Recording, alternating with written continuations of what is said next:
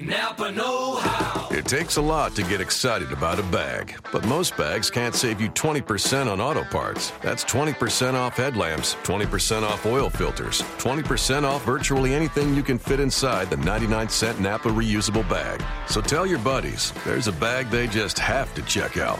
Quality parts, helpful people. That's Napa know-how. Napa know-how. At participating Napa Auto Parts stores while supplies last. Minimum 3 items. Exclusions apply. Offer ends 10/31/17. You are Locked On Jazz, your daily podcast on the Utah Jazz. Part of the Locked On Podcast Network, your team every day. Welcome to Postcast, part of Locked On Jazz, part of the Locked On Podcast Network. David Locke along with Ron Boone. This is our post-game show to each and every Jazz game all season long here on Locked On Jazz. Thanks for tuning in, subscribing, and doing all of that. If you want to get the Blazer perspective, Eric Garcia Gunderson was just here. He'll give you the Blazer perspective at Locked On Blazers if you'd like that after this ball game when you're done listening to us. All right, Ron, Jazz lose it. Preseason game number 1, 98-89. So much the storylines coming in.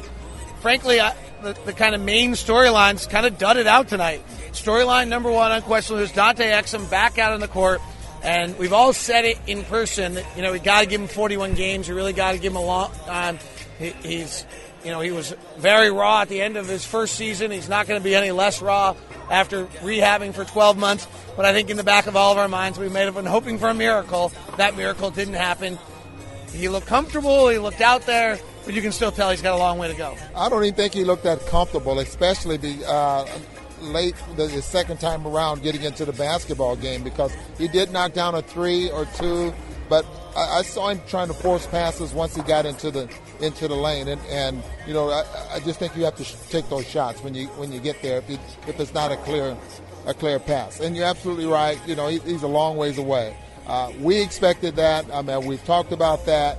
But I think some of our listeners are thinking, okay, Dante Exum is back. Now we're going to be that much stronger at that point guard position. He's going to be strong, but he's going to take a while for him to get better. He looks strangely uncomfortable from about 2 to 10 feet. Yeah. That's the area where he just would get in there, and he would, instead of looking to the rim at all, he would throw this pocket pass regardless of whether the guy was there or not. Yeah, that's what I saw there as well, David. And then I think you pointed out that it was only in the second half, I think, where he got a chance to play the point guard position. I think the first couple of times he was in the ball game, he was the off guard. That is a position that I think can probably play, but maybe a little more unfamiliar with right now.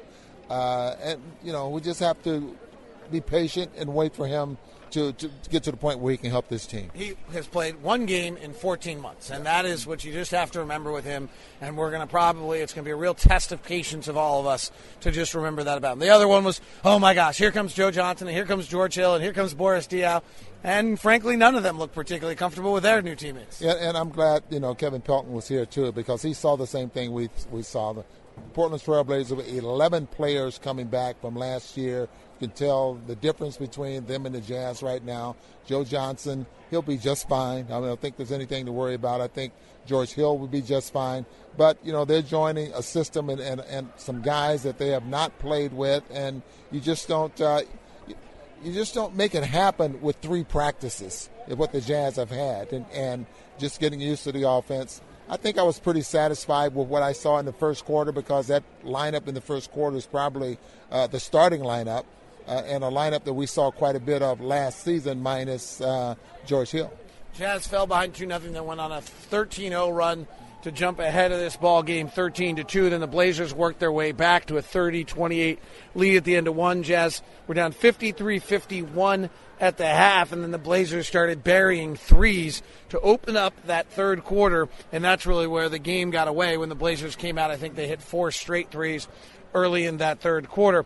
From the good standpoint of the Jazz, there's no surprise. Probably the 2 best players tonight for the Jazz, and I thought they both looked terrific, were Gordon Hayward and Derek Favors. Yeah, those are the players that I think we're going to rely on quite a bit there for the Jazz. Now, the thing that I've noticed, and I think I'm right here, we're going to see Gordon play a couple of positions this year, and we're going to see Derek Favors play 2 positions this year, which means that, they could be averaging about 32, 33, 34 minutes a game.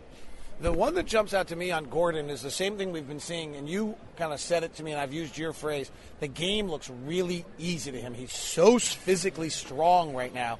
At 235 pounds, his workouts kind of have wowed everybody. Quinn Snyder talked about some calendar where there was just marks on it, like got that one done, that one done. And Gordon, in a lot of ways, kind of took the Olympic fact that he chose not to go to the Olympics as an opportunity to work out at a level that he's never reached. He really pushed himself 7:30 in the morning every single day of the offseason in the gym in Salt Lake City, Utah, and it was obvious that the game looks really easy to him right now. Yeah, and that is, believe me, a great feeling because you know how hard you've worked to get to this point. You put your time in. You've had that measuring stick now. Okay, I've increased my scoring average, and I'm just talking about offense. The 6 years, every single, what, it was 5 point something the first year in the league, up to 19, almost 20 points a game last season. I've gotten to this point now. What's next for me? How can I get to the point where I'm one of the elite and one of the best players in the NBA? And he's positioned himself just to do that. And when you get to the point where the game looks easier, even though the game is a much faster ball game, but it seems a little bit slower to you, and you know how to make things happen. I think he's there right now, and he's put himself in a great position because of the hard work he's put in. The shot just looks easy. The threes, he looks confident. The question's going to be ball handling, and one thing is late in games where he can prevent it from getting sped up like he was a little bit last year, and we'll see how that plans out. Derek Favors was the other one we mentioned who looked very, very good, and I think it's going to be interesting. If the Jazz can spread the floor, he showed some post work and some post play tonight that was at a different level. And we will see him playing the post this year, and like I said, he'll be that player that will play two positions. He'll play the power forward, and he'll be able to play the center position, especially if they need scoring with their backs to the basket, if they need a mobile center, and which means that Derek might be able to go out and defend where Rudy, probably can't. Derek has worked very, very hard over the summer there as well. And, you just get to the point where those guys are going to be the ones that are going to carry this basketball team. This is Postcast on Locked On Jazz. Make sure you grab all of the editions here by subscribing on your iTunes, your Android phone, or it's also available on the sites that you're grabbing off. You grabbed it off the web tonight.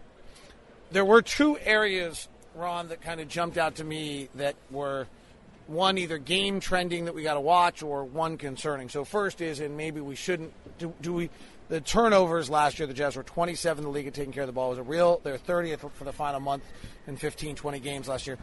They had 21 tonight.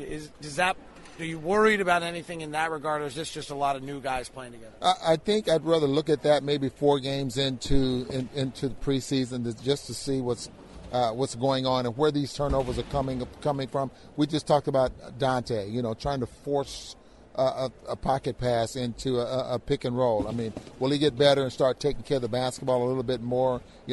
First game jitters for him. You just don't know. And then the fact that they're playing so many guys trying to make plays or trying to do things in a short period of time.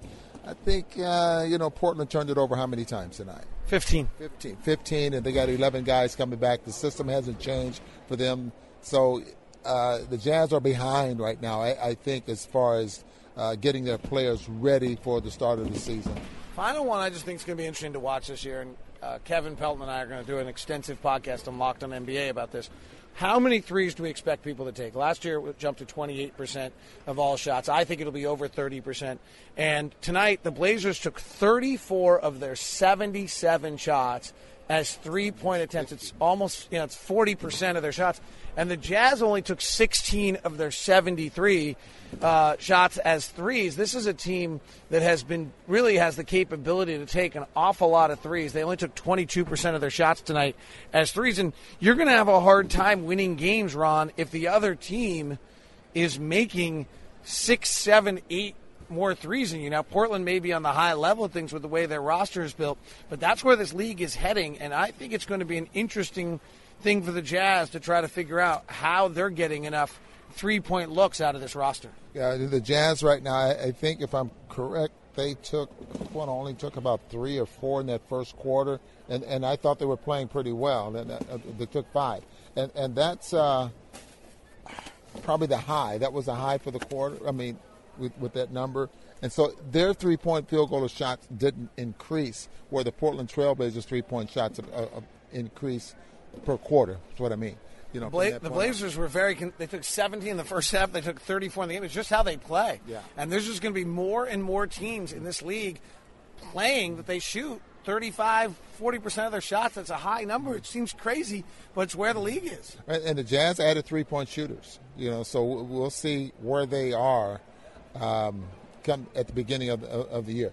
You know, as soon as the Jazz make a couple of cuts or get to the point where they have that rotation that they want to keep out there on the floor, we'll see if those three-point shots. The offense is built to shoot threes. I mean, it's definitely built to the point where the Jazz should get a number, X amount of three-point shots, and they just have to take them. You know, Quinn wants them to take them, you know, shoot them.